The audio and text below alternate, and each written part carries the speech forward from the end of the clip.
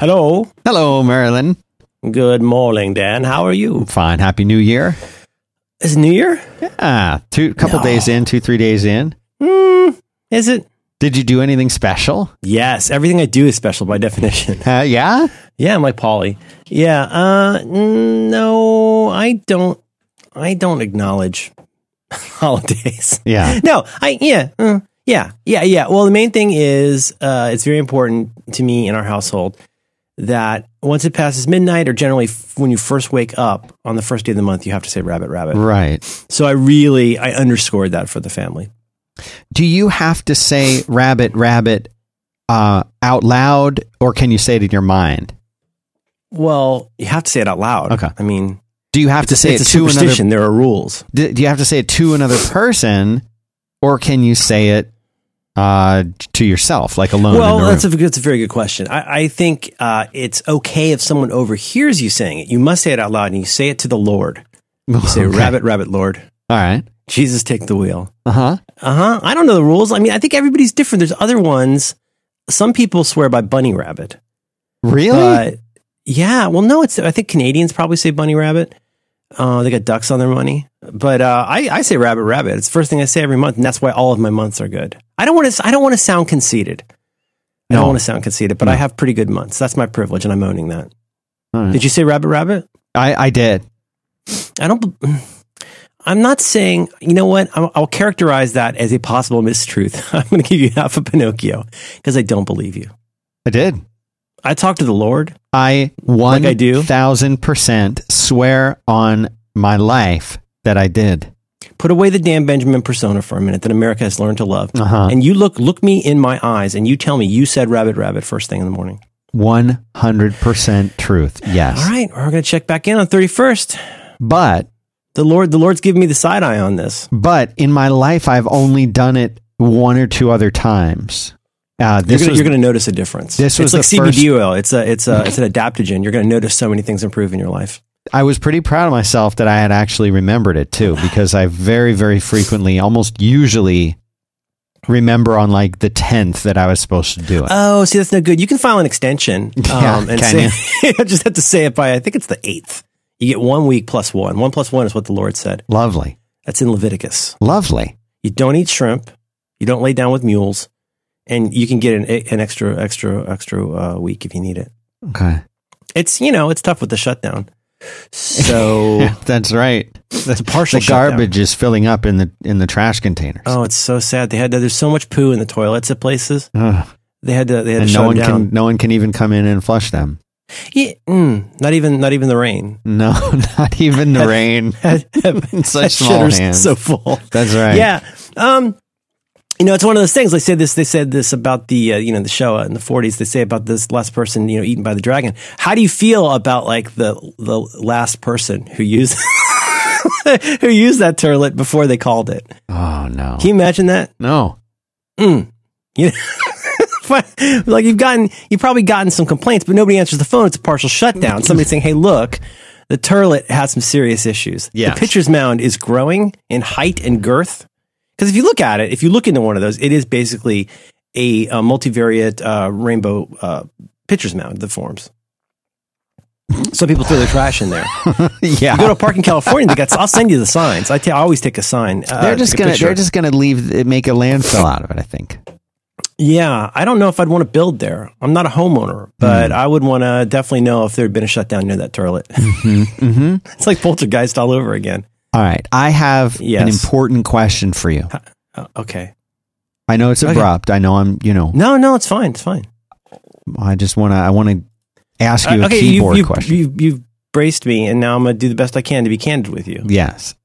So if you remember, we talked about this a couple weeks ago, and we've talked about it many times in our history together, our shared history, is the Logitech Bluetooth Easy Switch keyboard K811. There's also the K810. Okay. Logitech K. The K811 is the Easy Switch for iOS devices. The K810 is the Easy Switch multi-device keyboard that is essentially a Windows deal. And then I was complaining because the Logitech Bluetooth Easy Switch keyboard K811, which I used to own and have somehow lost over the years, it's on Amazon for like $200, but it's available for its original price of $100 on Logitech. I bought it originally for like $70 on Amazon, but they don't. Oh, I have this keyboard. This is a good keyboard. Yeah. And they introduced another one called the K380 multi-device Bluetooth keyboard. K380? Yeah, I'm going to send you a link to that guy also. K380 multi-device with, okay. Oh. And it has the round, what I'll call almost chiclet looking round. I don't love round keys. No, I don't either. And I read reviews of it. And so I go back and forth on the Wirecutter. I either think their recommendations are all right or the worst thing ever, and I have complete problems. Will you put a fork in that? I would like to actually talk about that. I don't want to be nasty, but put a fork in that because I want to talk about that. All right. I'm making a note. I got a lot of issues with Wirecutter. Okay, well, I think in the last year or two something has changed. Something happened. Well, they got bought, but who knows? We'll go back to that. But anyway, they actually recommend the little Bluetooth wireless keyboard with the chiclet round keys. They recommend that. It's $40. But I really miss being able, especially now that I'm using the iPad more, I really miss the ability to just switch back and forth with one keyboard between two of them. So I was going to ask you, do you think it's worth it for me to pay $100 and buy this keyboard from Logitech directly, who seems to be the only place that still has it for less than like $180? Twice as much as what they sell for. Do you think that's a wise investment, or is there another keyboard that does this that you would suggest to me based on your extensive keyboard experience, or should I just try this K380 with the round chiclet keys? No, number 3, I wouldn't. I'm forgetting the questions. What would prevent you from getting the one off the Logitech site? Nothing except you saying don't get it because there's a better one. Oh, no. No. I'm trying to think because I don't know of another one like that. The one I got here on my desk, like I say, is really old. It's the K760. But at home, I've really enjoyed having that K811. Yeah. Yeah. I mean, I don't see why you wouldn't, unless you're just wondering if there's a better one out there. Why don't we ask our listeners? Listeners, if you use, I'm not in a rush. I can wait. You can wait. Yeah. Okay. Well, I would say to our listeners, if you have found and what we're looking for here is a Bluetooth keyboard that's not like joke sized. It doesn't need to be full size, but you don't want joke sized. You want to like a reasonable sized regular keyboard that is Bluetooth and has the one button push ability to switch between 3 devices. Yeah. If you don't know what that means, don't worry about it. If you do know what that means and you have one that you like, could you please hit us up on the tutor with ones that you like? Yes, because I would love to hear that. I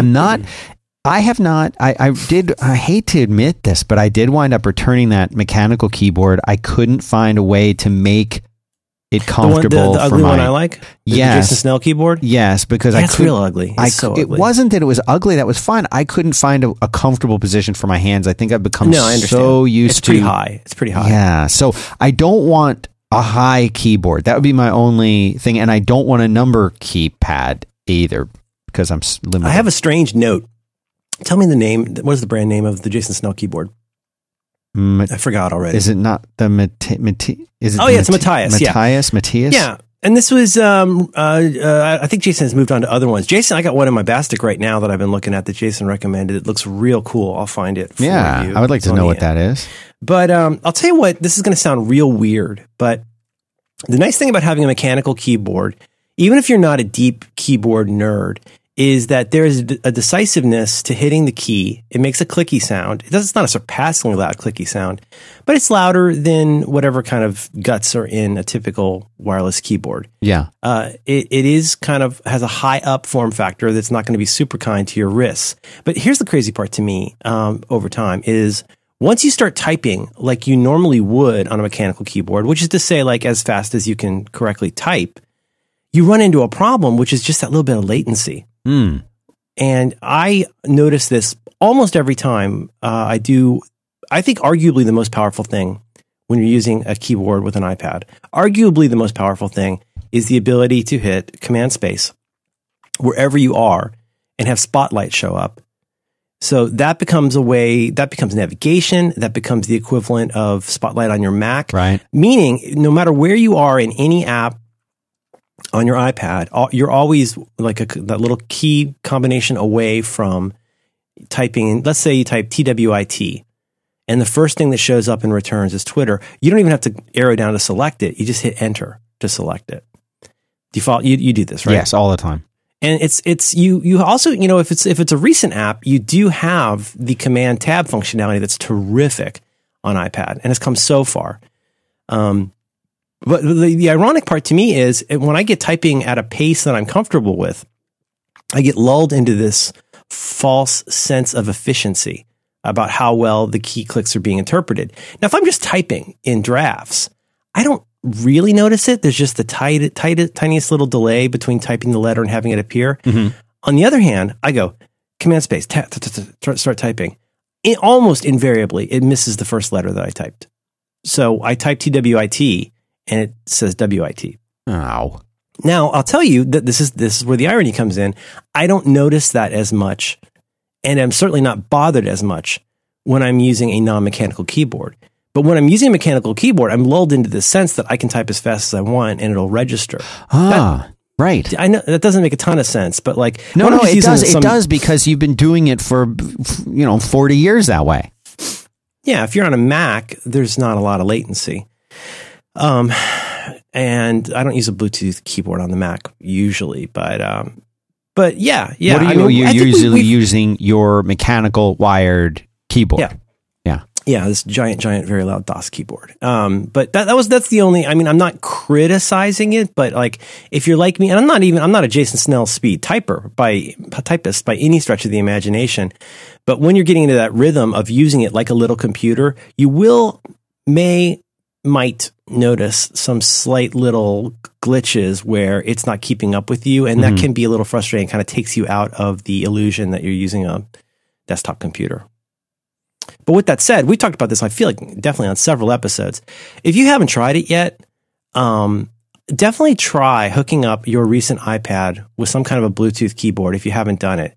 And my gut is, this week, a theme of this week that could cover so many things is the bubble of what we assume people do, buy, use, know, versus what the preponderance of the actual, owners of those devices do, use, and know. Yeah. So I don't think we can assume that many people use keyboards. When you hear people like I heard on Clockwise the other day, they were talking about this rumor that's fascinating to me, that the rumor that there might be a new iPad mini, which I would be all over like stink on poop. If I had, it doesn't need to be everything and as powerful as an iPad Pro, but just a really great looking iPad mini would be so great. It would be so great. People on the show were saying, like, how would you handle having a keyboard cover? And I'm like, you wouldn't have a keyboard cover for most people. You wouldn't. I mean, the reason most people want and have an iPad mini is media consumption. It's basically a little heavier than a Kindle, probably. You can watch HD movies on it. Mm-hmm. But the elephant in the room, it's not at all difficult to type on an iPad mini. It's basically a big phone. It's arguably one of the easiest devices to thumb type on. I don't see myself wanting to use that as a keyboard device. Do you know what I mean? I do. I totally do. I don't know if they'll do it, but because again, like the iPad mini, I'm guessing is not for super nerds. No, it definitely isn't for super nerds. I feel like super nerds are going for the biggest. The big iPad Pro, or the slightly smaller iPad Pro, which are some of the best things Apple's ever made. They really are. I think all the people that I know who are super into the iPad, like they're using it not, yes, they're using it as a second screen, but maybe it's encroaching into being a borderline primary device. Oh, for sure. That those people are all on the biggest iPads they can get. I think that is, I don't know if some people have gone back. Again, this is the Jason Snell episode, I guess. There are a lot of people who have always sworn by, for that kind of, I'm using this as my computer, right. I've sworn by the large size. But really, there is a part of me that has regretsies about getting the giant one, because I can't type for crap on it. I mean, typing with my thumbs in portrait on the large iPad Pro, I'm useless. It's so bad. Maybe it's on me. Maybe it's just my tiny little boy hands. But I miss keys all the time. I get the wrong key. It just didn't register as a click. There's a part of me that wishes I'd gotten the smaller one, to be honest. But I don't know. Oh yeah, let me find. Did you see the check your messages? Yeah, so I would like to hear about this. Yeah, that's at Yosemite National Park, which is now closed because of the poop and the partial shutdown. Okay. Would you like to read that sign from the little turlet at Yosemite? I love this picture. This would be an excellent desktop background wallpaper. Desktop background could be show art, sure. Do not put trash. Okay, wait. So let me describe what I'm looking at here. It's a little bit of a mini. It's like a short story. It's a little bit of a journey because there's one part of it that's very sensible, and I'm glad you reminded me. And there's another part that's eldritch horror. If you've ever used a non-flushing toilet where it's just a hole and then the stuff. Dan, what does this sign say? This sign, well, this is on. It looks like a wall. The wall is. That's the wall of the toilet. Sort of a dark beige in color, and it has 4, what would you call grommets? Those? Yeah, grommets of some kind in it. There's also some kind of polishing or burnishing that has taken place. I think that's where they got rid of graffito. Okay. All right. So they've used some kind of a spinning brush of some kind to buff out graffiti. And then in the center of the photo is a very worn sign. It's well-loved sign that at one time looked like it might have been a white plaque, but is now a sort of beigeish off-white, marred up, edges torn as if people have tried to remove it, plaque that says with a beautiful, I'm going to guess that is a 4 pixel radius around the border. Oh yeah, you got the round recs. Rounded and borders. Some very interesting typesetting. And then it says, do not, caps, do not, well, it's all in caps, but this one's bold and big. Bold and big. Do not put trash in toilets. And then with a very weird, in the next line, it is extremely, next line, difficult to remove. Those are both flush left. Mm-hmm. And then on the line at the bottom, closed lid after use. That's centered. That's centered. Mm-hmm. Yeah. Do not put trash in toilets. It is extremely difficult to remove. Closed lid after use. So, and there is a brown liquid stain underneath the plaque on the left side, implying that when there's not a partial shutdown, it is somebody's job or hobby to find trash in the toilet and remove it with difficulty. Remove it, right? Yeah, that's a resume builder. Yeah, there's someone made this. Oh, look at that weird. That's what you're using? No. This is Jason mentioned this I'll try and find the 6 Colors article where he talked about this. That thing is so cool. Well, click through to go look at it because it comes with. So basically, this is a mechanical keyboard, and it comes with. It's smart. Like instead of just having a Windows or Mac or whatever, it comes with keys that you can put on to suit what you want the keys to be. I see. And you can. It looks like you've got 2 options with this guy. You can put in the Mac keys so that they match, but you can also sort of jazz it up with some color. Put some jazz in. Yeah, jazz it up. Where's that keyboard? And you have this? No. It's in my Bastic. I'm thinking about getting it. I don't need it. What are you saying? Bastic? Yeah, just like Marla says, a Bastic of Pinedos. That's how Marla says it. Who? You do another podcast with a friend of mine, and he has a daughter but I'm not who says up to date with yours. She doesn't talk about Bastic. You never talk about Bastics, Bastic of Pinedos? No. Once you start saying it, you'll never stop. Oh.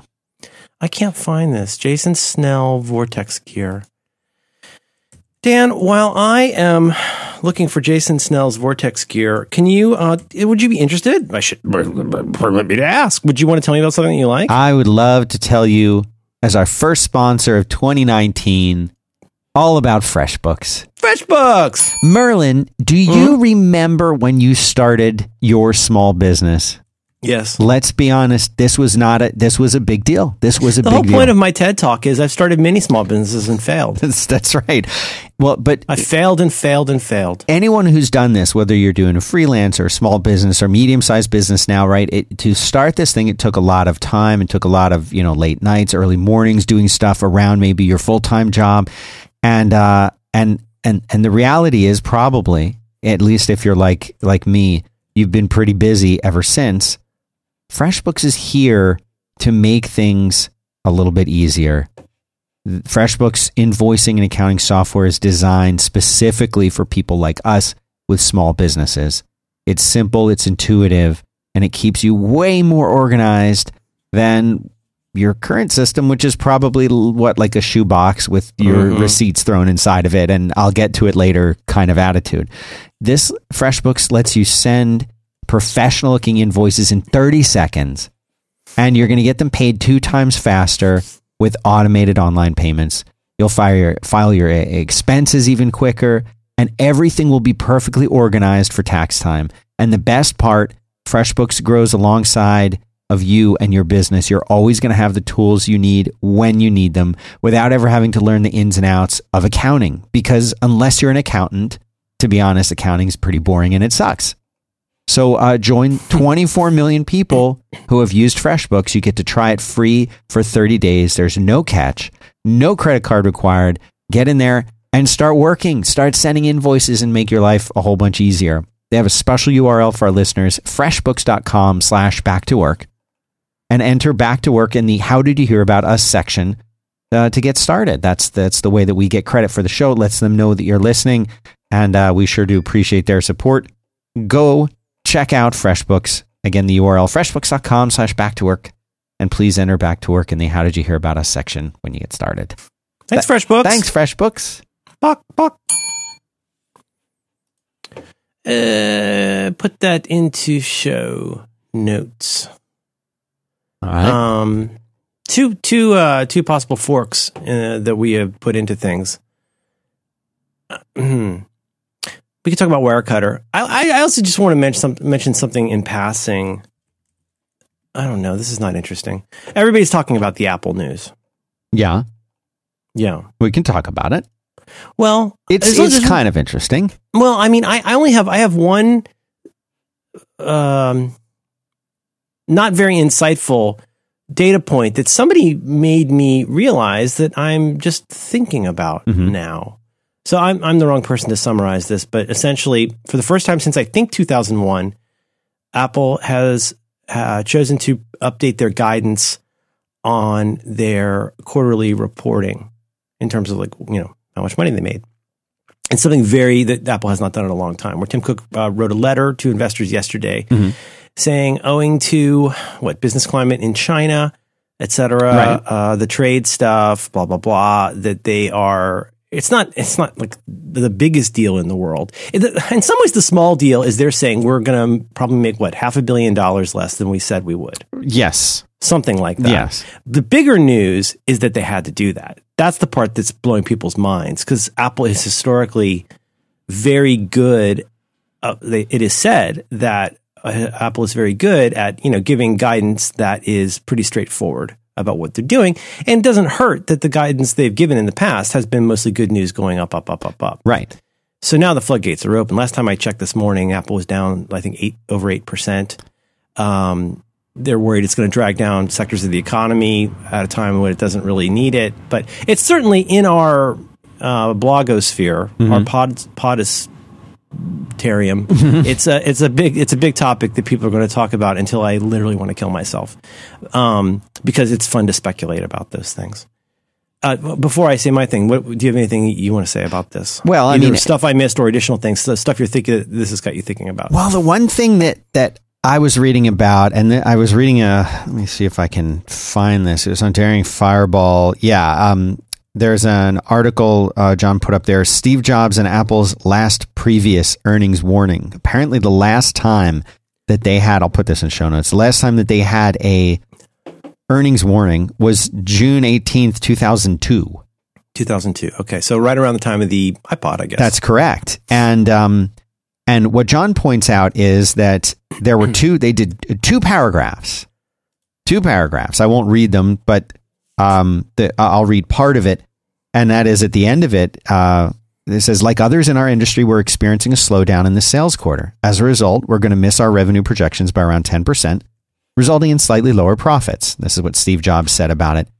We've got some amazing new products in development, so we're excited about the year ahead. As one of the few companies currently making a profit in the PC business, we remain very optimistic about Apple's prospects for long-term growth. That's it. This is all they said about it. And John points out that Tim Cook's letter was about 1,400 words. Right. The lady doth protest too much. Yeah. And so I thought that was pretty interesting. And yes, we're in a different climate today than we were in 2002. And that was a long time ago, in computer terms, especially. So, yes, the industry is different and Apple is a very different company between now and then. But I just thought that was a really interesting point that he made, that consider the difference in the length of the announcement. But I also think it's interesting because, yes, the foreign markets now really have a huge impact on what we think of as an American company and in fact, a California company. You know what I mean? Look at the movies. Look at the way movies are being made differently now. It's a huge deal. Yes. And so that's fascinating, I think, to think about. And the final thing is one of the things that they said that actually hurt them was that people are right. I missed the most important part. You say it. You say it.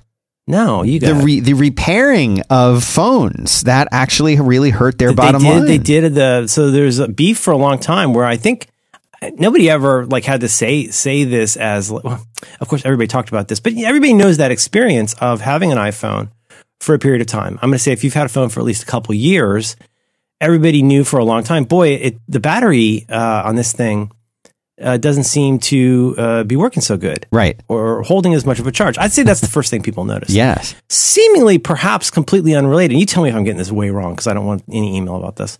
Then another thing happened. My wife really got this. Was it would just, you'd have what seemed like a pretty decent charge, like over 30, 40%, and then your phone would just die. It would basically shut down. Right. At a certain percentage. Yeah. And those seemingly unrelated things happen. Well, the narrative became, hey, after a while, you just got to get a new iPhone because it's good. You really, on the one hand, obviously, you're going to benefit from 2 years is a long time in the world of mobile electronics. They're greatly improved after 2 years. You can get a better phone. Hey, you're going to get a new, by the way, that'll also have a new battery, which will be really nice. You're not going to believe the difference. But then at some point, Apple copped to this thing where they said, basically, look, we're throttling the power, the functionality of your phone when your battery gets low to try and make it last longer. Wasn't that where this kind of started? Yes. Then at some point later, I don't follow this stuff carefully. At some point later, or maybe I guess last year, Apple said, look, we're going to have this battery replacement program where you can bring in your phone of a certain age, and for a nominal, $30? For a fairly nominal amount of money, right, we'll put a new all we're going to do is change the battery in your phone and give you a fresh battery. That's the only difference. And so you take it from here. I guess a lot more people did that than they expected. A whole lot more people did that. And I think the unintended consequence of that was, holy crap, I got a new phone. And it felt slow before. I didn't realize how much that battery thing was affecting. Oh, we didn't mention also at some point I want to say probably in 11?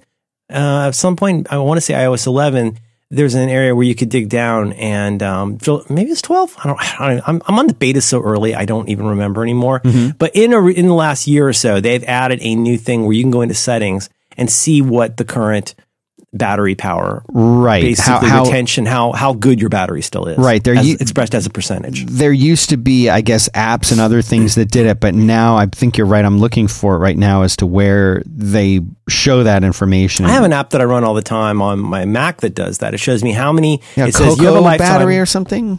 I think I use fruit juice. Fruit juice. I think that's what it is, and it says it's really cool. I've been running on the 2015 MacBook Pro I bought last year. Get this thing. Look at that. It's really good. And so basically it'll for one thing, it'll it'll throw a notification once a day and say, hey, look, you've been on AC Power for all day. Why don't you unplug it for a while? And the target for that for me at this point is for an hour and 20 minutes, something like that. And then that, conditions the battery, whatever the word is. It makes sure your battery doesn't get stupid. Well, I have added both of those, yours and mine, which is called Coconut Battery 3. Both of them in the show notes. So similar thing. This is for it'll work for your iOS device if you've plugged it in somehow, but it's mainly for a Mac thing. Yeah, and then the neat thing is, you can get a little pull down menu or up in the menu bar, and it'll say when you click on that, it'll say things like, okay, you're rated for 1,000 charges. You're currently at 60 of those 1,000 charges, and I try to monitor that. And I want to make this thing last. I love this computer. It's the one Marco recommended. It's way better than the current MacBook Pros. If you can live without USB-C, it is such a good computer. And so I watch that. And then what it'll do is occasionally, actually I got this 2 days ago, it'll throw up a notification say, okay, it's time to do a maintenance cycle. And for a maintenance cycle, you unplug it. The Fruit Juice app keeps the screen on, keeps the thing running until it gets down to, I want to say 20%. Mm-hmm. It says, okay, you can plug back in. You're good. And you won't hear from us again for a while. But, we're obviously on a desktop. You're talking about a whole different thing. Yeah. The nut here appears to be, and it's difficult to tell. There's so many reasons this becomes a mysterious message.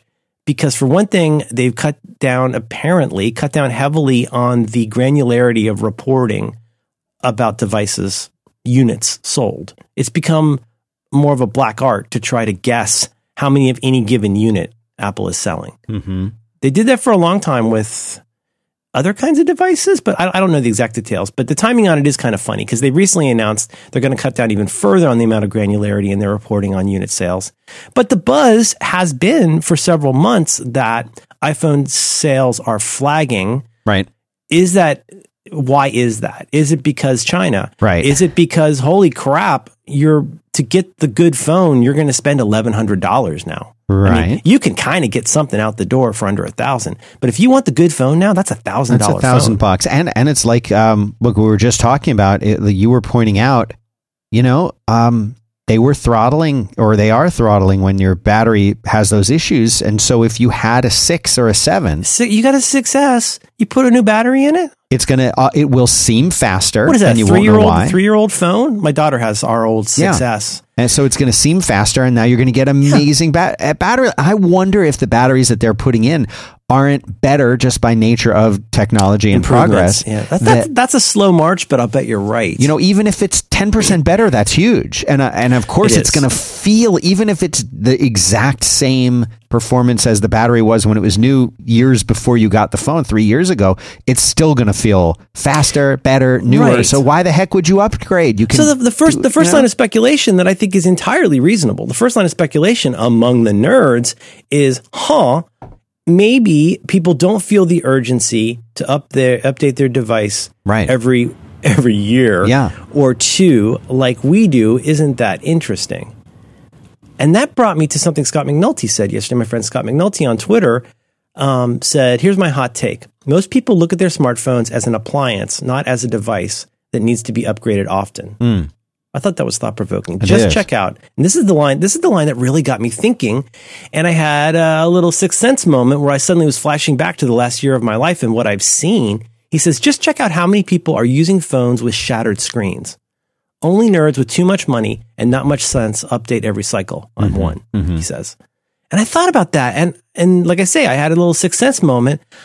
I'm telling you, man, whether it's like Lyft drivers, grocery delivery people, like normal people who do not have unlimited funds. I don't want to say, I don't know. I don't want to be dramatic. I'm going to say well over a third, although it feels like in my gut, over half of people have at least a crack in their screen, if not a partially shattered screen. I have family members that have had the same cracked or shattered screen for like a year. And I see that and it makes me very anxious because I really baby my phone. I've only broken one iOS device myself ever, the screen. Mm-hmm. But these are people out doing stuff and having jobs. They're not just sitting at a desk doing podcasts. But that doesn't drive them crazy. They're still using that phone. And there was something about Scott saying that. Or it drives them crazy and there's nothing they can do about it because they're not about to spend $1,000 on a new phone. Correct. But even in the prioritization, okay, so how about this? Let's say you were extremely budget constrained and you were a person and where that really bothered you. I see ads on MSNBC all the time for these like third tier carriers. They're like, come on in today and we'll give you 4 Samsung phones. Like, just sign up for the plan and we'll give you 4 phones. And it's like, wow, I bet they're not super good phones. But if you were somebody who was inclined to be OCD and uptight about a cracked screen, you could walk out today and like for what you make in a couple hours, you could buy a phone. Right. Yes. It might not be a $1,000 iPhone. But these are a commodity. If it did drive you crazy, you could switch to Android today and you probably wouldn't care. You could still use Facebook. Right. You could still use Instagram. You could still do all of the things. It's just there's all kinds of implications to that thing Scott's mentioning that got me really thinking about what the next couple years look like. You know, I don't know. I don't know. It used to be you could get an Apple or iPhone device that felt impossibly new and powerful for what, $500, $600? Yeah. Like it was a stretch, but you keep it for 2 or 3 years if you're somebody who wasn't a dingling like us. I don't know. Does that make you think at all about like, not just Apple, but it's a leading question, but doesn't that make you think a little bit about like what comes next in portable devices as they become more powerful, even at a lower price point? It sure does. And I think about that a lot in that, you know, I don't think this is a big enough movement to be affecting Apple's bottom line yet. But that push for let's not use our phones. Let's spend less time on our phones. Let's, you know, even Apple itself has the little update that says you spent 5% less time on your phone this week than last week. I dread Sunday mornings. How is that good for their business though? Right. You know what I'm saying? It's like Ford, use your drive less. You know, they're never going to use that. That's never going to be their slogan, drive less. But you know, in fairness though, I do feel like I'm still getting used to something I've been begging for. I mean, you go back, I don't know, you can probably go back 2 years and this is something I asked for, was like easier dealing with notifications in terms of like, I never want to see this notification again. Yes. Like they've made that a lot better.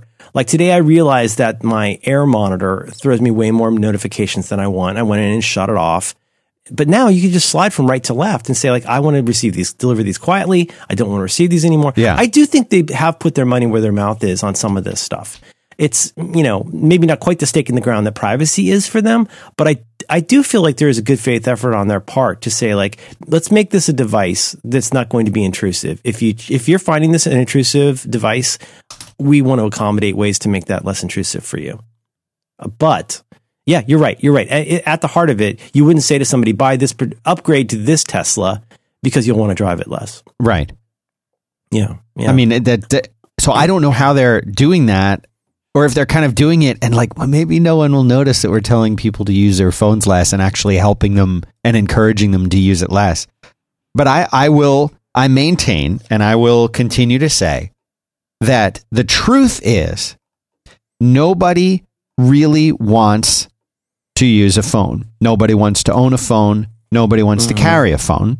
They are the best solution that we currently have, but nobody really. And yes, I mean, like, I play games on the phone. I read stuff on the phone. It's super handy. But it never feels like, it always feels like a compromise in one way or another. Well, the screen's good, but wouldn't you rather be looking at your iPad or your computer screen? Or your Mac. Or your Mac, yeah, I would. Okay, well, you know, like it's small, right? But wouldn't it be a little bit better if it was smaller, if you didn't have to carry it at all? Yeah, but then you'd give up the screen real estate, right? So we can't have that. Well, what if it folds? What if it curves? What if the edge is edge to edge? And, you know, all of these different things. Oh, well, you know, people talking about battery life and the battery life on the the 10R is XR. The 10R is better, and my kids both call them X's, so now I've started calling X's. You know, but that's what it says. Everything is a compromise now. Everything is a compromise, and then there's the price. Like, do you really want to spend $1,000? Is it really going to be obsolete in a year or 2 or 3? You know, Apple wants it to be obsolete, and yet Apple always talks about how great they are, and they are great for making the new operating system work on much older hardware. They keep doing it. And it's amazing to me that they keep doing it, but it does make a difference. It hurts them. Yeah. It hurts. Yeah, them. No, I totally agree. Let's move into an area that I'm going to call Anecdote Corner, where we provide some absolutely unscientific information that is some combination of confirmation bias and availability heuristics. But if I do start thinking in the way that we're talking here, a lot of stuff does start to click into place for me. Okay, let's go back. Let's go way back. Do you remember when? You'll certainly remember when, I want to say, PowerBooks. There was a funny point in the early 2000s. I feel like the early to mid, let's say by the mid 2000s, you really saw that a corner had been turned with Apple laptops. And I think especially this was a time when I was much more involved with going to conferences or, what have you. And there was a pretty stunning difference where if you looked at an audience picture in 2000 or 1999, like a panoply of different Windows-based laptops would be in the audience used by press and attendants. Many, many things. And it was fairly early on. There was one time I went to this Microsoft conference in Seattle. And I remember, I feel like that was one of the first times where I was like, wow, I can't believe how many people here are using a laptop with a glowing Apple logo on it. And it felt like a big deal. Yeah. Like when you started going places, whether that was Starbucks or whether that was watching the news on TV, you started seeing more and more and more and more people using Apple laptops. To where it was kind of this, it became almost like the standard. It had always been kind of a standard for creative people, but on a desktop. But like as far as the people who needed a laptop, you were seeing more and more Macs, and that felt like such a big deal. Within the first, I'm going to say 3 years, definitely after the 3GS, you saw a similar thing with the iPhone, where suddenly it was like, first it was this Veblen good, where like who could afford this iPhone that could only run on AT&T and didn't have cut and paste? You're right. It was very much like a novelty for a little bit, but then within like it feels like 3-4 years, everywhere you went, at least in San Francisco, you'd see so many people using iPhones, planes, cafes, wherever you went. Are you with me so far? Yep. Now, if I'm going to go into Anecdote Corner, and I'm going to go into my mind palace for a minute, I have to tell you, anecdotally, I see a lot fewer iPhones in the wild than I used to. If I do see iPhones in the wild, there's one very interesting and somewhat obvious thing. Look for a button. Do you see a button on the phone? And there are certainly a lot of fancy lads like me that have, like at this point, a Face ID. But you will see a lot of the iPhones that are still out there, they ain't from the last year. They've got a big rugged case on them. Somebody's playing a game involving jewels or candy on it, and like on the bus or on the train. But then you know what else you see? And I do this thing where a lady at the bodega, my Lyft driver, whomever, if they're using an interesting looking non-Apple phone, I'll often say to them, "Oh yeah, who makes that? What is that?" And they'll go, "Oh, I don't know. I think it's a Samsung." I'm like, "Do you like it? Right? Do you like using it?" Oh yeah, it's great. Like you'll see these like full screen, like especially with Lyft drivers, they're using these like very fancy Android phones that like full screen, big iPhone 10 sized, like just really really pretty poppin' screen. It's plugged in all day, so it's nice and bright. But the lady at my bodega, this is probably 2 weeks ago, I was like, "Yeah, you that's a really big phone you've got." As I was like, do you like it? She's like, "Oh yeah, I love it." She's on it all the time. She's talking on the phone. She's playing games. She's doing Facebook. She's my bodega lady. I see her and we have a little relationship. And I was like, you like it though, right? She's like, "Oh yeah, I love it." I was like, you like the big screen? She's like, "I love the big screen." And I was like, so just out of curiosity, is that kind of your main computer also? She says, "Oh yeah, this is the only thing I have." Right. That's her internet. That's her email. That's her computer. Right. She's like a Chinese person. She's like someone from China. She does not have an array of devices that she uses for, which iPad will I watch this movie on? That is her device. And what did she pay for that? I don't know. She's the bodega lady. Maybe $500? I don't know. Probably less. But it's a giant ass screen. It is not broken. So what I am stipulating here in Anecdote Corner, which is rife with logical fallacies, is that I see a lot fewer iPhones in the wild than I used to. When I do see iPhones in the wild, they're generally pretty old and or cracked and strained. Yeah. I see a ton more Android phones than I used to in San Francisco. Right. And you are in the epicenter of where all of that happens. Well, too. no, I'm not. I'm adjacent to the epicenter in that I live out in the western part of San Francisco. That's mostly, second generation Asian immigrants, and college students. So it's not the same thing you're going to see like if you're at, Moscone or something. But yeah, I don't know. I'm just tossing all that out for Anecdote Corner because, and you certainly, like I say, you know what I do see? People, this is interesting. What I do notice, because it's super easy to notice, is that people who do have modern iPhones, I see a lot of AirPods. AirPods that were so dorky, and why would anybody ever wear those? I love mine. But like, I can't believe how often I see those now. That to me has become like the much more than watches. For normal people, like a lot of people who have iPhones do have AirPods. I do notice that. Anyway, that's my anecdote for all this. I don't know what's happening in China. I don't know if we should be worried about Tim, but like I've been reluctant to get too worked up about the rising prices stuff. Yeah. Because I figure they have their reasons. It's impossible to miss one specific person in all of this, Fraser Spears. Fraser Spears, who's pretty tight with the buck, not because he's Scottish, but because he's conservative. Fraser Spears, who has this whole history, like he just finished a very good podcast about iPads with Federico Viticci. They just closed the doors on that. Not least because he's basically stopped using Apple stuff. He runs the IT for a school in Scotland. He needs to be able to deal with a one-to-one iPad or a one-to-one tablet system in his school, which I think has historically been iPad.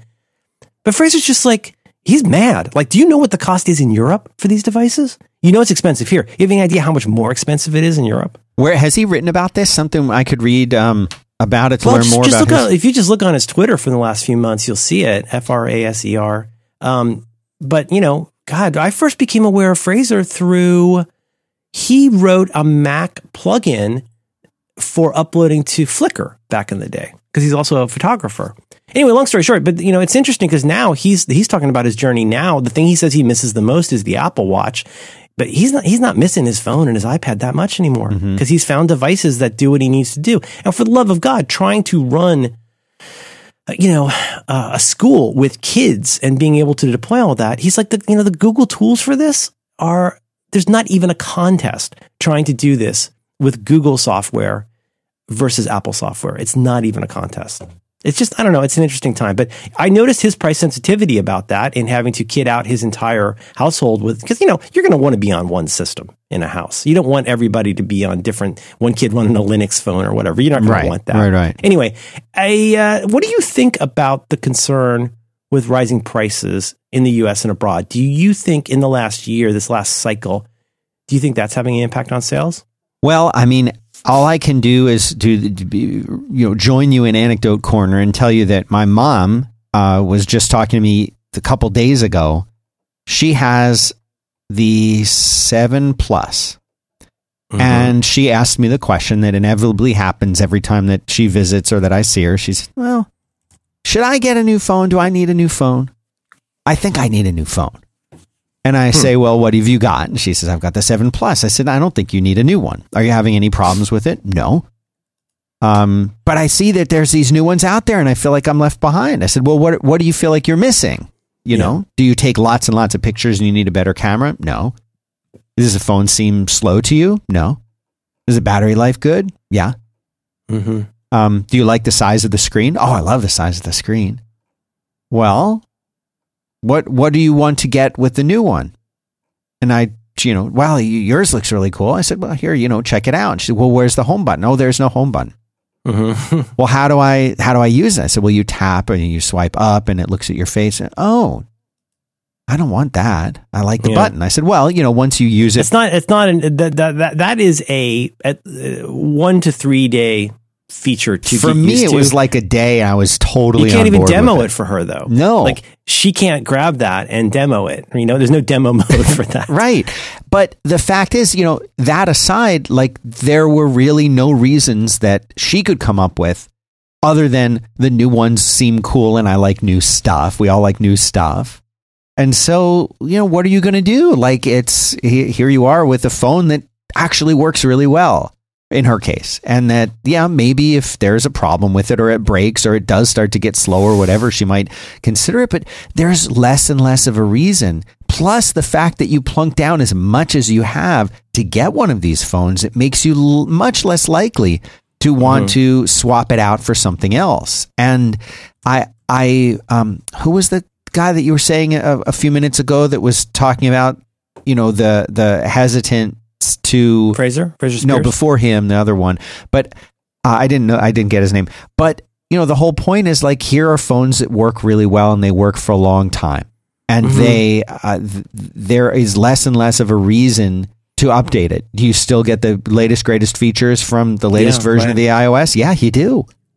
And it's a lot of money. That's a lot. $1,000 is a lot, no matter how you look at it. And I think this, the fact that they have good products does hurt Apple in a way. And, the computers that we have last a long time. Now the phones last a lot longer than they used to. Gosh, my son is obsessed. I have the iPhone 1 and the iPhone, the first S model, which I can't remember. Was it the 1S? Was it just the S? What was you talking about? The very early iPhone, the first iPhone. Oh, that's still like all roundy? Yeah. And then the second one that came out was the S, which put it on LTE, right? The first one didn't have LTE, if I'm right. Something like that. And you couldn't make a call and use data at the same time on some of the networks. Right. So like, I have those, still have the first two, and he's like, I just want to plug it in and charge it and use it. I'm like, I don't really feel like doing that. But you look at these two phones and you're like, there was a big difference between what those two phones gave you with the S model. And then when they eventually went to Retina, and you had Retina, that was like a huge upgrade. And then when they added Touch ID, a huge upgrade. Yeah. I haven't seen what I would identify as a killer feature or a real reason that made, I wanted to go to the 10, so I got the 10. But I'm not seeing anything with the S or the R model that makes me want to upgrade. And I'm not sure what kind of feature they're going to be able to come out with that will, of course, inevitably, yes, I'll get whatever the new one is in a few more years. But my own upgrade cycle has slowed down a lot. I'm waiting longer than I used to, whereas I used to get the new phone on the day it came out. Now I might go 1-2 cycles before I get the next one. And a big part of that is, because it's expensive. Yeah. I don't know. I mean, I don't say this with a surpassing amount of pride, but no, I still do. I mean, like I would like to think I'm somebody who doesn't do that, but the truth is I am. I do upgrade often. Part of what I'm trying to say is that in my case, I'm not saying for you, in my case is that like, I think that's going to become, if it's not already something that's mostly just for high end, dingalings, it's certainly looking that way. And Android. And then your question becomes like, okay, if we're no longer in the business of getting somebody to upgrade from their serviceable 2.5 to 4-year-old phone, like what do we do to really attract people to want to do this every year? Because that represents a pretty significant shift in strategy. Not least that like this is no longer a thing where somebody walks into the mall to buy a phone. If you're basically saying, and now I'm really stretching here, I suppose, but if you're essentially saying like, okay, we've realized that our umbrella for this market has leaked, and now we're losing people to either keeping the old phone or moving to somewhere else, like they're not that stuck in the ecosystem. How do we cater to the people who are going to spend $1,000 on a phone every year? Yeah. Because now you're really making a different kind of phone. If you try to split the difference and say, well, we're going to have these, we're going to try and keep our prices low. I mean, that's not how Apple works. They're pot committed. They would become pot committed to trying to find some way to like vastly improve the phone every year to where somebody would want to like, you got to get a new case. You might have to get a new, adapter. It has these knock-on effects. I don't know, man. I don't know. Before we lay into Wirecutter, why don't you tell me about something you like? I will tell you all about Care of. Care of. Are you on the Care of bandwagon? If not, you should. I've been on the Care of. I had me a big box of those things. You got to get a big box. I want to do it again just to do the selections. I kind of want to try something different and see if I can transform myself into a different kind of monster. You can do that. Well, Care of, it's a monthly subscription vitamin service. They deliver completely personalized vitamin and supplement packs right to your door. So, okay, I'm going to jump out of the read for a second and say... This is not what they told you to say? No. What I imagined they were going to do was I thought they were going to send me like bottles of pills. I don't know why I thought that, but that's not what they do. They send you personalized Well, let me take a step back. First, what you do is you take their little online quiz. That is the thing you were just saying that you like doing. I like doing it too. It asks you about your diet, your health goals, your lifestyle choices. It takes like 5 minutes, but this helps them figure out and build for you a personal, scientifically backed vitamin and supplement regimen, a recommendation of this is what you should get. And then, because here's the reality is it's very hard to know what vitamins or supplements you should be taking. And it's also tough to know what's out there. You can go to a Whole Foods or something and like look at the shelves and you're like, wow, there's 1,000 different kinds of magnesiums and they're all different. Am I even supposed to be taking magnesium? I feel like if there's 1,000, maybe I should, but which one do I get? How much do I take? They figure all of this out for you. They make it easy to find out specifically what you personally need to be your healthiest. And then this is the cool part. They send you a box and it comes to your door every month. They give you exactly what you need, but they are in these cool little daily packs, these personalized daily packs. So you can grab one of these things.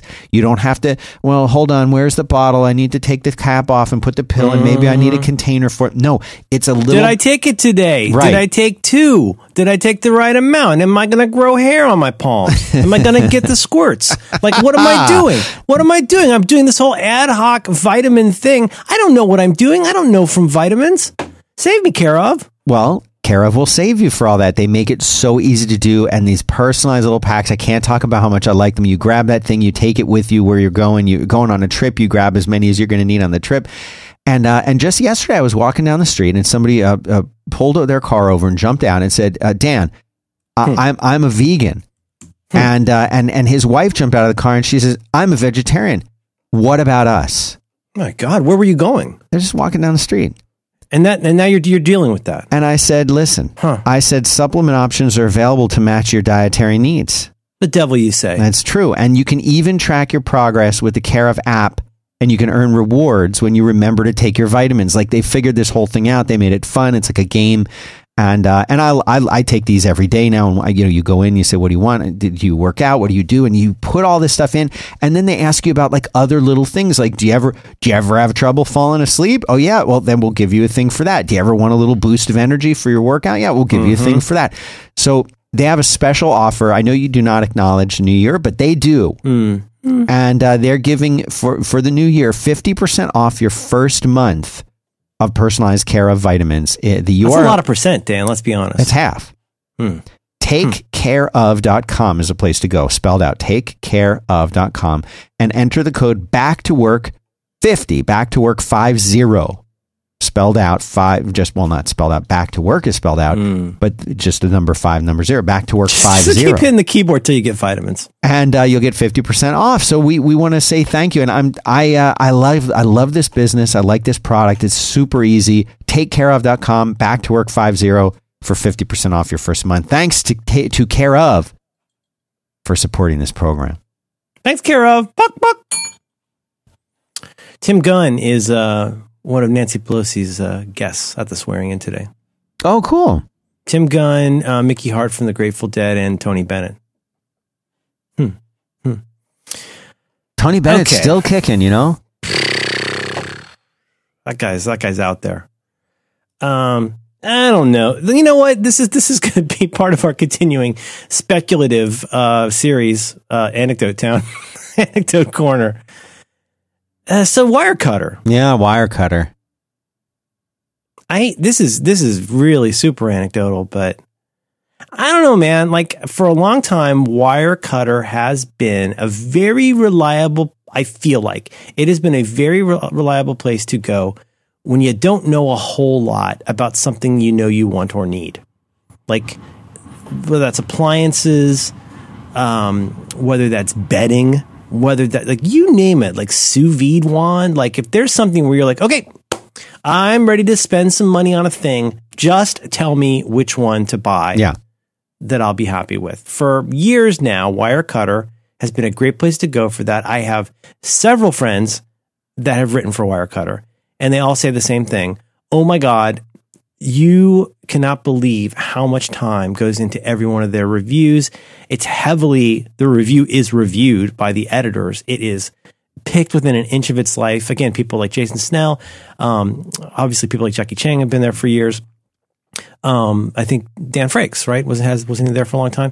But like, they got bought by the New York Times. I'm not sure if that has anything to do with it, but like, I don't know, man. Slowly, slightly over time, especially when it's something I do know a little bit about to a okay amount about, I'm really puzzled by the things that they suggest as the best option. So you guys know what Wirecutter is. They recommend consumer things. They go in and they review it. They look at all of the options and then boil it down to their best pick for this. Then they usually have a runner-up to that pick. And what's the third one? The like upgrade right version, right? Yes. So before I go on any longer, what's your thought on modern Wirecutter? Well, I remember when it used to feel, Wirecutter used to feel like it was a group of kids like in some lab where they had everything and they were like just testing it. It's like we figured out what the best thing, and just like Amazon started out with like books for programming nerds. And now they sell a little bit of everything. I feel like Wirecutter kind of started out kind of focused on this stuff that we nerds like to look at. And then they started branching out into just bigger, more consumer things. And now you really, it was like, that was the place I would go to find out what TV should I get. That was like the Wirecutter for me. It was like, what TV am I supposed to buy? Wirecutter will know. But now I don't even know what to look for. Well, I'm better at it now, but as of like last year, I had no idea what to even look for. I know I wanted to be like a certain size and have certain features, but like it's very difficult to go and do this on your own. Not least because the internet, like if you want to find out the truth or the facts or the bullet points about virtually anything on the web, there's so much SEO crap that makes it very difficult to find something reliable. It really is. And I mean, anytime you find a review that has a prominent link to the product on Amazon right in the middle above the fold, that sometimes can be a little bit of a red flag. I think we may come back to that issue in a minute, but that can be a red flag because this is basically, it's a thin affiliate for selling stuff on Amazon. Let's be honest. But you feel like you had pretty good luck in the past. Like you go in, you find sensible advice on a couple things, but then, and I feel like this was more than a couple years ago, but it was at least 2 years ago. They started to recommend things like microphones and preamps and other things like that. They've definitely broadened their recommendations. There's a lot of stuff on here. Well, categorically, I disagreed with every single recommendation they made when it came to anything relating to podcasting or audio or anything like that. And of course, microphones and headphones and those kinds of things are so personal and so, I mean, contextual. It depends on your environment. It depends on your skills. So much. There's all kinds of things that would play into that. Right. The right car for you might be a Prius. It would be like recommending the right pair of shoes. Yeah. How could you do it? And what's perfect for you is the Prius, and what's perfect for the guy over there is the Ford F-150. And he's going to look at you and say, the Prius won't work for me. And you're going to say, well, that truck's not going to work for me. Well, both are right though. So it's so hard to say something that, oh, this is the best when it's really subjective. Whereas I feel like, yes, you can measure certain things and say, well, this is the dynamic range of the mic, or this is the brightness of the television screen. Like you can measure those things, but to say this is the one that sounded better, no way, you can't do it. But then I felt like I started to notice more and more things in the Wirecutter where I would look at them and say, that doesn't seem right, or I don't know. I feel like something, like you said before, I don't know what it is, but I feel like something has changed, and I don't feel like I can just trust what they say. And like, well, Wirecutter said this one was the best, so I'm just going to go buy that one. And I used to feel like that in some ways. What I've done is I've gone into my history in Safari. I'm trying to find things I've looked at on Wirecutter. Boy, this is so lame. And I feel like I'm really just shooting fish in a barrel. I can't give you that many specific examples, but I will tell you this. There are times when I go in, like a recent example is, our sous vide dingus that we use. Yeah. Has, well, for a variety of reasons, I've wanted to get a new / second one of these to have. So I went in and looked at it, and, it's just, okay,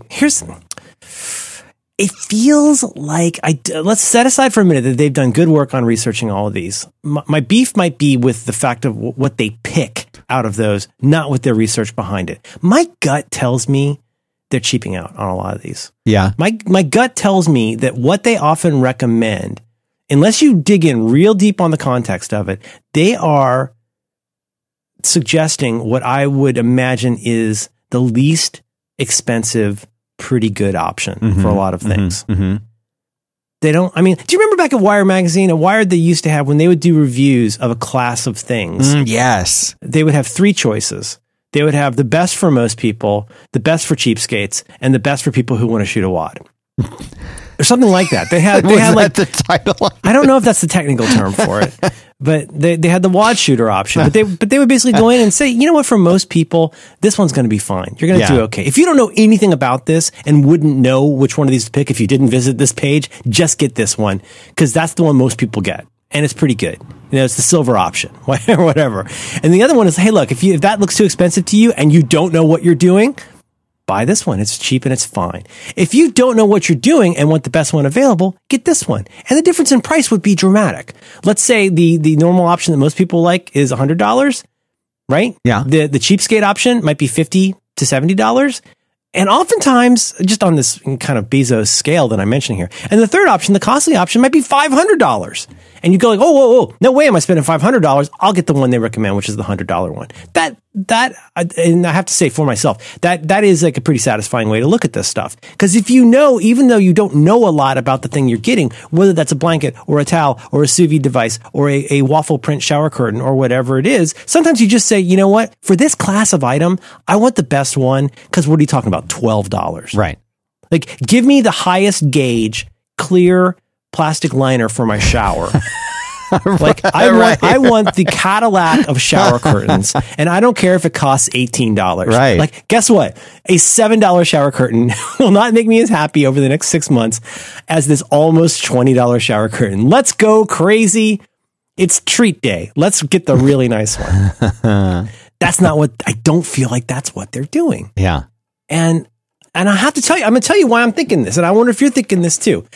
We know how Wirecutter makes their dough. Yes. Like a lot of places, they make their dough, I think, probably primarily through Amazon affiliate links. Yes. There are times when their primary link to something will be to a manufacturer's site. I assume because it's not available on Amazon. Yes. But unless they have a reason not to, it's always going to be a link to Amazon. And I don't have a problem with that. We do that. You do that with your 5x5 site. Yep. I've done it with tons of sites. It's a nice way to generate a little extra dough.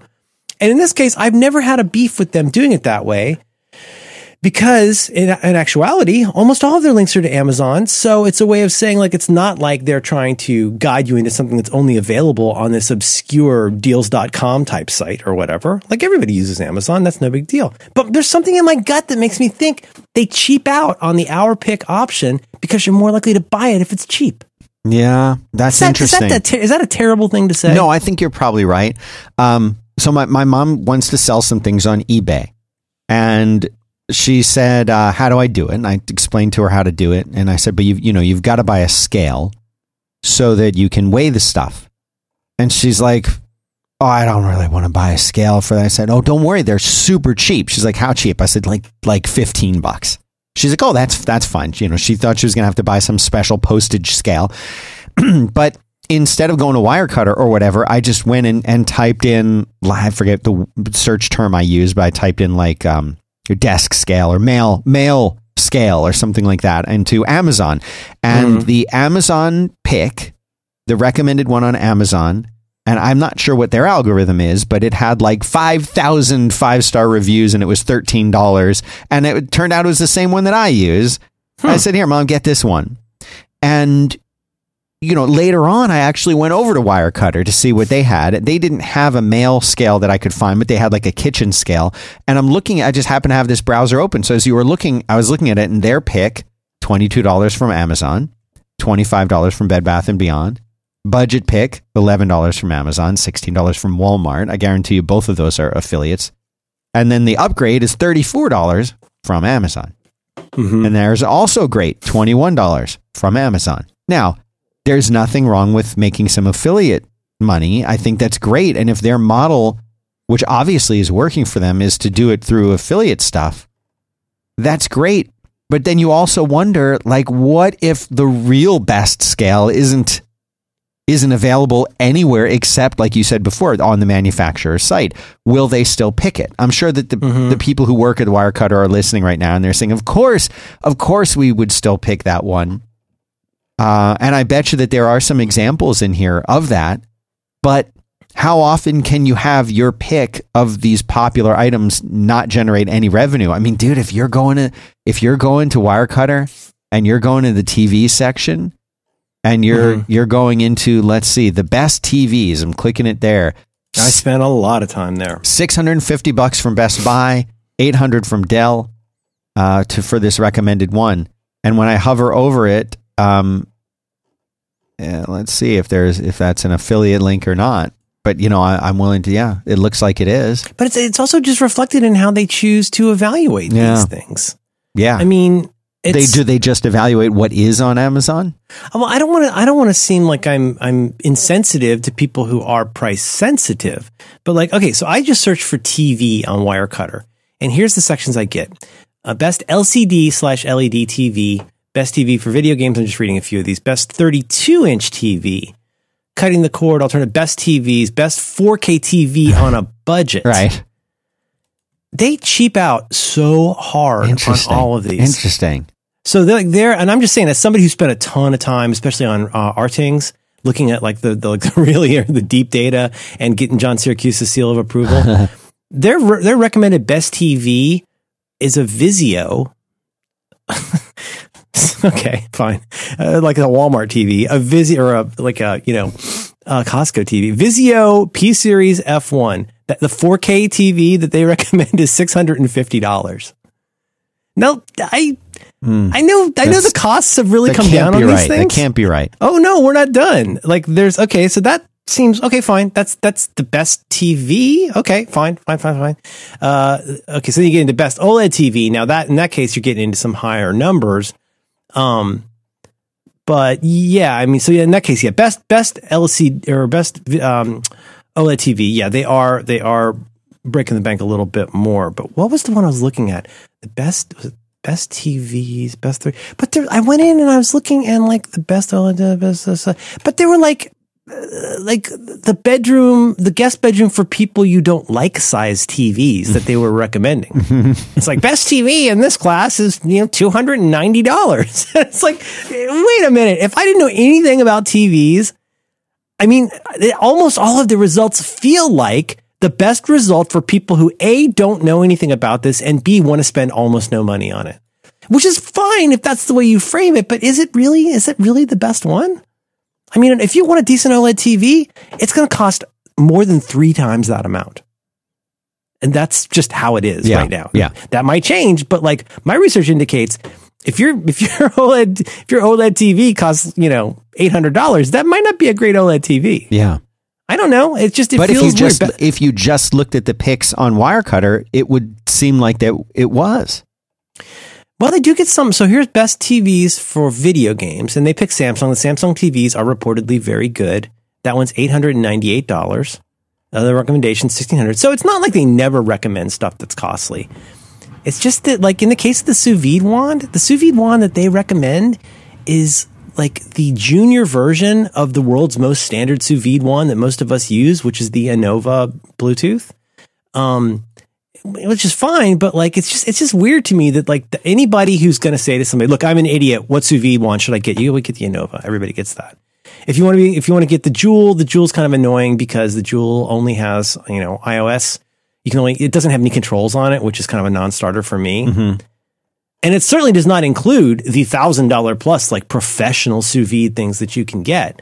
But like, if I were going to say to somebody who doesn't know, like I wouldn't send them to the junior version of this. I would say spend $30 more or whatever it is, and get the one you're going to have for 2 years. I got mine for Father's Day like 2 years ago. Yeah, and it's only now that I'm looking at like improving or upgrading it. I don't know. This is all awful, and I apologize to anybody who is or is not my friend at the Wirecutter. I'm not trying to impugn your site. Like I said in the prelude to this, I know people work real hard to do the work behind these decisions. I don't for a minute doubt the work behind the decisions. There's even a section in most of these why you should listen to me. You know what I mean? Yes. Almost every review has a section that's like, well, I've been doing this for this many years and blah blah blah. I got no beef with the people who are doing the very hard, deep work behind this.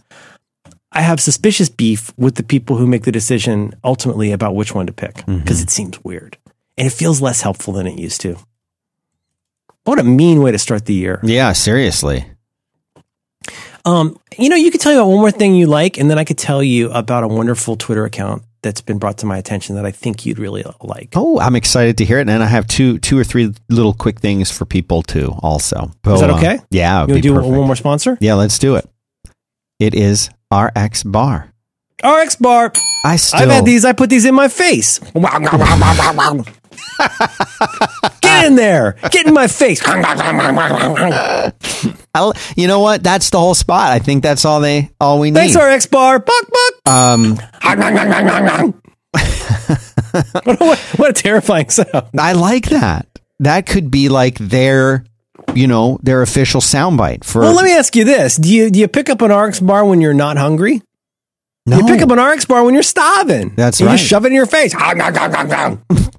Dan, tell me about RX Bar. RX Bar is a whole food protein bar. Their bars are made with real whole ingredients, and they believe in the power of transparency. They list the core ingredients right on the front of the package. And you know what? I have to say, I have noticed other companies starting to do this now. We've redesigned our packaging so that it looks exactly like the RX Bar. Oh, come on. They're doing it. Egg whites, dates, and nuts. Those are the core ingredients. That's and cheesy. Then the flavor components on the back, like real unsweetened chocolate or coconut or apples or whatever, they are gluten-free, they're soy-free, they're dairy-free. They have no artificial colors, no artificial flavors, no preservatives, and no fillers.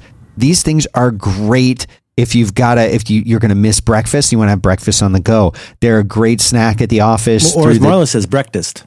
That's yes. Through the 3 p.m. slump, they're going to get you through that. You put these in your backpack. I keep a couple in the car as a post-workout snack because when you're done at the gym, you're like dying and you need something. These are perfect for that. These are really, really great just all around. And my kids love them. My kids think that they're like dessert now because my kids don't eat a lot of like processed foods or anything like that. I have I love giving them RX bars because they're super healthy. And they come in a ton of different flavors and they do seasonal flavors too. And now they have RX nut butter, which contains the same few similar ingredients like egg whites, fruits, nuts, and they're single serving packets. My kids are obsessed with these. They're really, really, really good. They get not like 9 grams of high quality protein. They're squeezable. They're spreadable. And you can put these on fruit, rice cakes, pretzels. You can eat them out of the pouch like my boy likes to do. And they've got flavors like honey, cinnamon, peanut butter, vanilla, almond butter. These things are so great. This is my go-to number one snack or breakfast replacement. And they're doing a special deal for our listeners, 25% off your first order of the bestseller variety pack. This is the best place to start because they have so many flavors. You're like, well, how do I know what I like? This is what you do. You get 25% off when you get this bestseller variety pack. The URL to go to is the rxbar.com, rxbar.com/back-to-work. And then to get that deal, you're going to enter the promo code back-to-work, one word, at checkout. This is valid. I hate to say it. It's valid in the U.S. only. Oh, man. But and it's for a limited time. It's a good reason to move here. So move. If you've gone through the process correctly. Move to the U.S. Yes. Step one. Step 1. Step 2, go to rxbar.com/back-to-work. Step 3, enter back-to-work promo code, and you get 25% off on that bestseller. And if you're like me, you'll just keep getting the bestseller variety pack because it has all the stuff that we all like. So try that out. But the seasonal flavors are really awesome. So while you're there, if you see some of their seasonal flavors, try getting a couple of those too, because you don't have to like them all. You just need to like one. Yeah, you just need to find the one that you like, and then you can go back and get the little box of just that one. But I'm looking to see right now what and look at this, they've got a whole 30 pack now. So if you're doing the whole 30, you can get that pack. Yeah, look at all this stuff. But anyway, just start with the bestseller pack and then get the apple cinnamon because it's awesome. That's it. So thanks very much, rxbar.com. Welcome to America.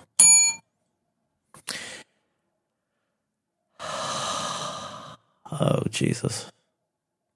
Max says somebody at The Atlantic is writing an article about Inbox Zero. Oh, God. Just let me die. Do you want to do your little thing? You do. I can do mine. You can do yours. Mine's quick. Do yours. This was brought to my attention by someone on Twitter whose name. See, I feel bad now. I want to make sure I get this right. Okay, I'm sorry. Give me a second. I want to credit this person. 2019. I want to be better at crediting people. I think it's. I'm so sorry. I think it's Jonas Sink at Jonas Sink. JONASSINK sent this to me yesterday, and this seemed really up your alley. This is a Twitter account that is new to me. Oh my God! So Dan, in show notes, go to Brimley Cocoon Line. Brimley Cocoon Line. Okay, I'm going to read, while you're looking that up, it's right. at Brimley Line. I'm there. I'm going to read you the bio for at Brimley Line. It's the icon is a photo of Wilford Brimley. And it says, when Cocoon reached theaters on June 21st, 1985, Wilford Brimley was 18,530 days old. This account makes note of people who have reached that age. Okay. This account, which I'm informed by the owner is not a bot, this is an account that goes and looks for people who just turned 18,530 days old, which I think is, Alexa, how many years is 18,530 days? 18,530 days is 50.7 years. Mine just did it too. 50.7. So mine when did somebody it. turns, Hang on. Mine did it too. It heard you through the extra pair of headphones that I was sitting on the other desk on the other side of the room. Sorry. And it heard you and answered. I should check my privilege. I'm so sorry. That is so now, crazy. some of these may not be shocking, but a couple of them might be shocking. You go okay, Patricia Arquette, right? Yeah. She's 18. She just turned 18,530 days old. Now, pause a minute.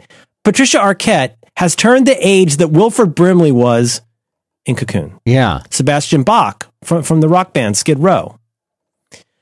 You ready for this one? Mm-hmm. James Iha from Smashing Pumpkins is the age that Wilford Brimley was when Cocoon came out. Now, we have to clarify this, though, because there are a lot of people out there who haven't seen Cocoon. Oh. Cocoon's a movie about old people in which Wilford Brimley is not the oldest person in the movie. No, but he's up there. He's always looked 70. Yes, he looks very old, and in fact, didn't diabetes. You tell me he was 45? Oh, I mean, the one that kills me was is that I think I'm 3 or 4 years older than Carol O'Connor when he started All in the Family. My canonical idea of an old man. Right, an old, grumpy old man. That's him. Okay, so this is one from December 16th. Are you ready for this one? And of course, these are hilarious, partly because he writes them in the same way for each one of these. Okay, you ready? Mm-hmm. Born March 23rd, 1968, singer-songwriter, multi-instrumentalist, and producer Damon Albarn from Blur and Gorillaz is 18,530 days old. Damon Albarn from Blur is the same age that Wilford Brimley was when Cocoon came out. Oh my God. Thank you to Brimley Cocoon Line for making this account. It is curling my hair to look at some of these. That's crazy. Isn't that wild? I mean, basically everybody's older than you think. Yeah, that's a real good feeling. Oh, 7 of 9, 18,530 days old. Oh, yeah. Molly Ringwald. The late Gary Coleman would have been at the Brimley Line. Boy, this is a good. Anyway, so you go to that's at Brimley Line on Twitter. I'm following them. Very cool. Thank you. Mm-hmm. Give me your stuff. All right. The first one is in the show notes, and that is there is a neat little website that I stumbled across. I can't remember where I heard it, but it is Netflix-codes.com. And they say, this is what it says at the top. You probably know that Netflix is using a really strange system to categorize its films and TV shows. Indeed, there isn't a categories tab. We have the solution. In this site, you'll be able to find categories by a little code. So what you can do is you can go to this website. You find the code for the category of stuff that you want to watch on Netflix. And then you put that code, which is usually like 4 or 5 numbers long. You just enter that code into the Netflix search bar. I feel like you showed me something like this a while back, but I don't remember this particular site. But you can browse through these different codes, but they have really, really, really broken stuff down. Have we not talked about this before? How the obscure categories? I mean, some of them are like, there's some that you're like, oh, it's like, a lot of the great ones are like, outdoor adventure drama starring a woman. Right. Or but deep sea horror movies. They get so much more obscure than that. They really do. So that you can find exactly what you want. And for example, if you're interested in Belgian movies, that's code 262. If you're interested in goofy Christmas children and family films, well, that's 1475071. Gangster movies is 31851. And there's so many. And this is super useful. And I tried it and they work really good. No, I missed the part where how do you get to that? Are you on Apple TV when you're doing this? Yeah, you would go into Netflix and search, and then you just enter in these numbers, and that takes you to the category. Wow. You can also use, there's a URL where you go to netflix.com/browse/genre/ and then enter in the code. But it's made easy because this website actually has the codes as links. So if I wanted to look at, let's say, slapstick comedies, that's code 10256. If I click that link, it takes me to netflix.com/browse/genre/10256. And then I have a long list, not that long, of all of their slapstick comedies. And they then break those down into the different sections of popular, trending now, music and musical, top picks for Dan, that kind of thing. But this is how you can go and find just exactly the thing that you're in the mood for. And I thought that's such a fun way in because fun. Like something we've talked about for so long. I talk about this so much on Rec Diffs, but like there's 2 things Netflix has done that make you feel a little bit crazy. I mean, obviously the huge thing they've done in the last few years is to spend billions of dollars on new programming. Yeah. Where there's new stuff coming out all the time. What was the name of that site? FLIXX. Was it Flixt? What was that site? Oh, come on, Flix. There's a site you can go to that will basically show you everything that's been added to Netflix recently in order. That was the one that you were talking about more recently. Yeah, what was it called? But it's become very frustrating to try and find stuff. Like it's crazy making. Flixt.io, is that the one? Oh, have they updated it? This looks really different. Anyways, so on the one hand, there's that. The other part is, at some point last year, they took out any notion of centeredness of home. Yeah. Like it used to be, if you started out on an icon, if you couldn't flick left, but you can only flick right. But now you can flick anywhere. There is no top. Nothing's ever in the same place twice. It's completely crazy making. So what a fun idea. If you got a couple days off, like go find like Canadian cowboy movies about lizards or whatever. Like you could just go watch a whole bunch of like, of like one crazy sub genre. What a great idea. Did you put that in notes? Yeah. Okay, cool. The other thing is something I found on a website called Reddit. Reddit.com to 2Ds. I've heard of it. 2Ds.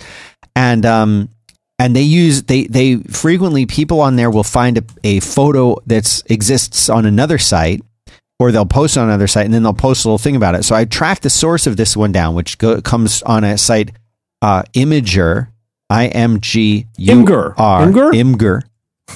And they have a little tip here that I thought was fascinating. I haven't tried this yet.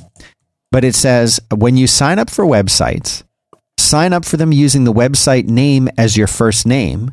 So when they sell your information, you will know who to confront. Oh, look at that. That's clever. And so they're showing this person's mail, and it's to they have their last name like scratched out, but it would be like Shutterfly Smith or current resident. Oh, that's pretty good. And so I thought that was since this is a show about life hacks, I thought this would be absolutely something people could try.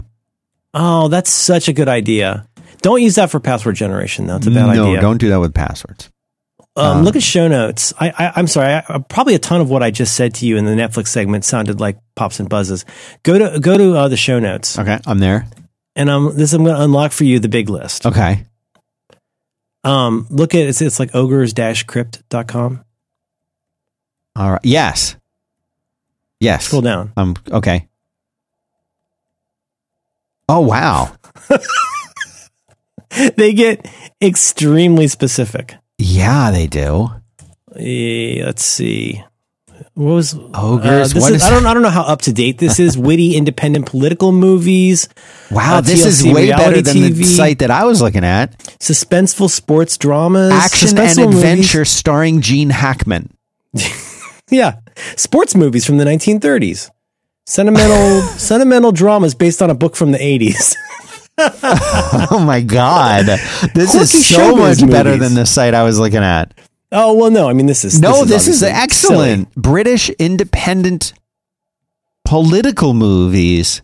I like this. Yeah, gritty westerns from the 60s. Gritty, goofy movies. Oh my gosh. Let's see, sci-fi, French language sci-fi and fantasy, foreign coming of age comedies, a little bit ping pong. Dramas starring Donald Sutherland. Anyway, I just thought that'd be fun. That's in notes. Social if you want to get even more issue obscure. dramas based on books. I don't know if this is updated, but basically just go and search. If you want to find that, I'm sure Reddit is a good resource for this, if it's a site you're willing to look at. I would search for Netflix genre codes and look for the big list. Somewhere there'll be the big list. 23,458 secret genres. Wow. Well, we did it again. We started off another beautiful year. I love it. You feel good about this? Still awesome. Well, happy New Year to all of our listeners and to you and yours. Rabbit. Rabbit. Okay, let's button this up. All right. Okay, I love you. Love you too, Merlin Man.